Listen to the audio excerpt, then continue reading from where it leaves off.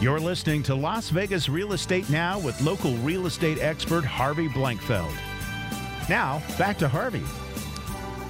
We want to welcome you back. I'm Harvey Blankfeld. You're listening to Las Vegas Real Estate Now on AM 720 KDWN. We're here every Tuesday at 9 a.m., and we're live today. So if you have a question, call in at 702-257-5396. Again, that's 702-257-5396. And with me now in studio, we have Ernie DeMonico. We have Ben Grove from Spectrum Inspections. We have one of my other partners at the Brown Blankfeld Group. That's John DeCarlo. Welcome, John. Thank you. It's always nice to be here. It's fun and informative. Yes. We learn a lot by teaching, don't we? John, you wanted to talk today. I know you wanted to bring up a topic. You do a lot of property management work, and then you get calls from both tenants and landlords on short-term rentals. Some of those online portals looking for weekly stuff. I do. There's several people that are relocating from California that I'm working with to find a home for them. Right. And they're looking for short-term rentals until they can find the home and move in. And that's, like you were talking about before, it's a challenge because there's low inventory and so many people bidding on the same home. Right.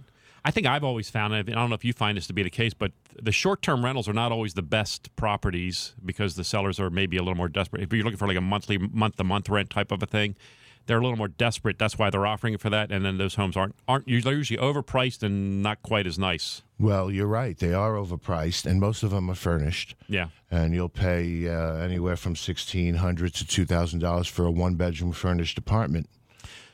Do you get any calls for like the weekly stuff, for the vacation style stuff?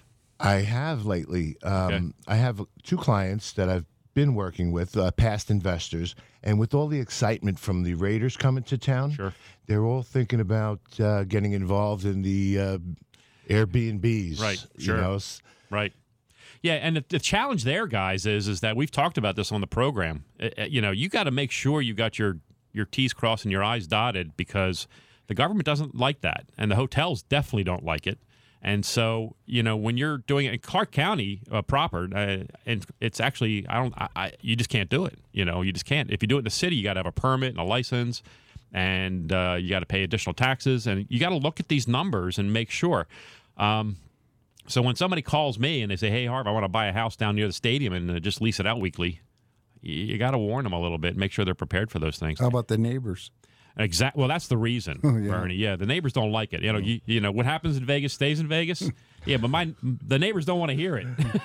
Well, they talk about it as soon as they're like hawks on it. Absolutely, and that's how that gets found out most of the time. A neighbor will call it in and say, "Hey, there's somebody renting their house next door to me by the week, and I don't like it because it's waking my kids up in the middle of the night, having parties. Yeah, it's like college fraternities. This is why people come to Vegas, right? I mean, this is why they're here. They're here to party. You know what? Party down the Strip, have a blast.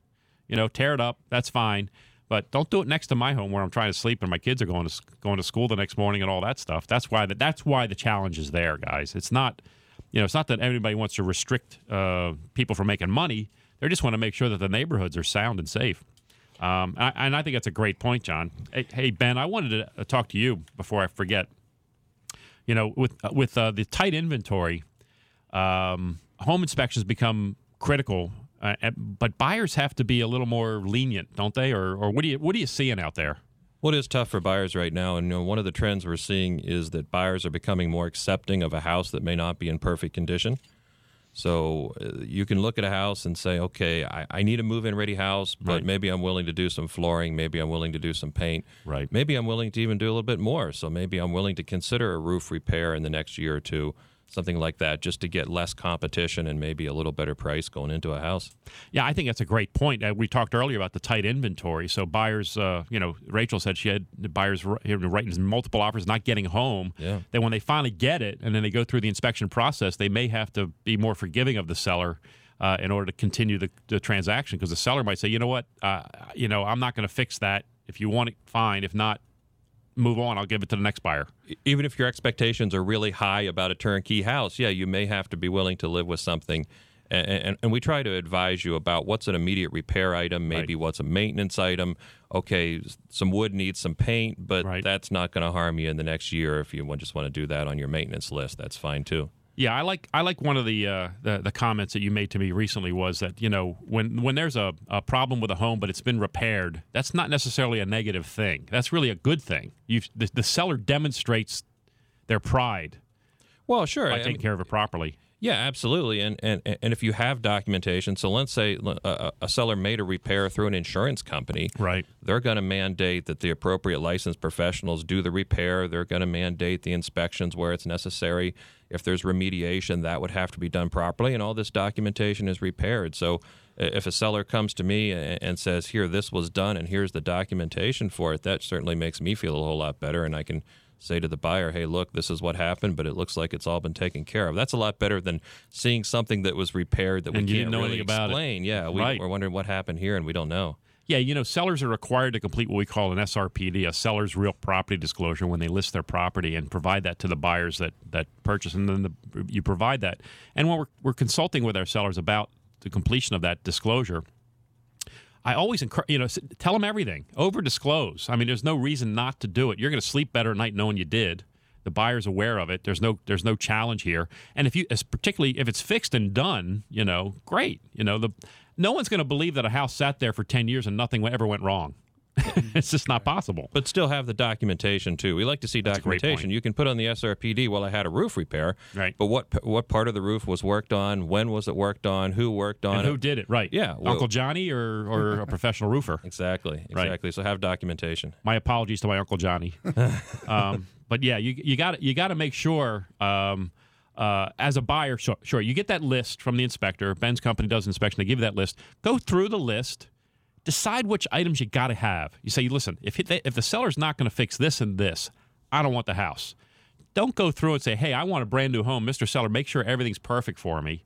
That's really not the objective of inspection these days, anyway. Well, no, it's not happening now. That's not realistic now. But, you know, we don't want you to end up in a money pit, too, where Right. your wife and kids are going to hate you, or your spouse and kids are going to hate you in a year. Right. But prioritize that list. Get your repair list prioritized. I think it's sound advice. I think it's smart. And when we do these inspections and we get these reports, oftentimes the buyers will consult with us about what's necessary or appropriate. And you know, look, I want the buyer to get the house they want.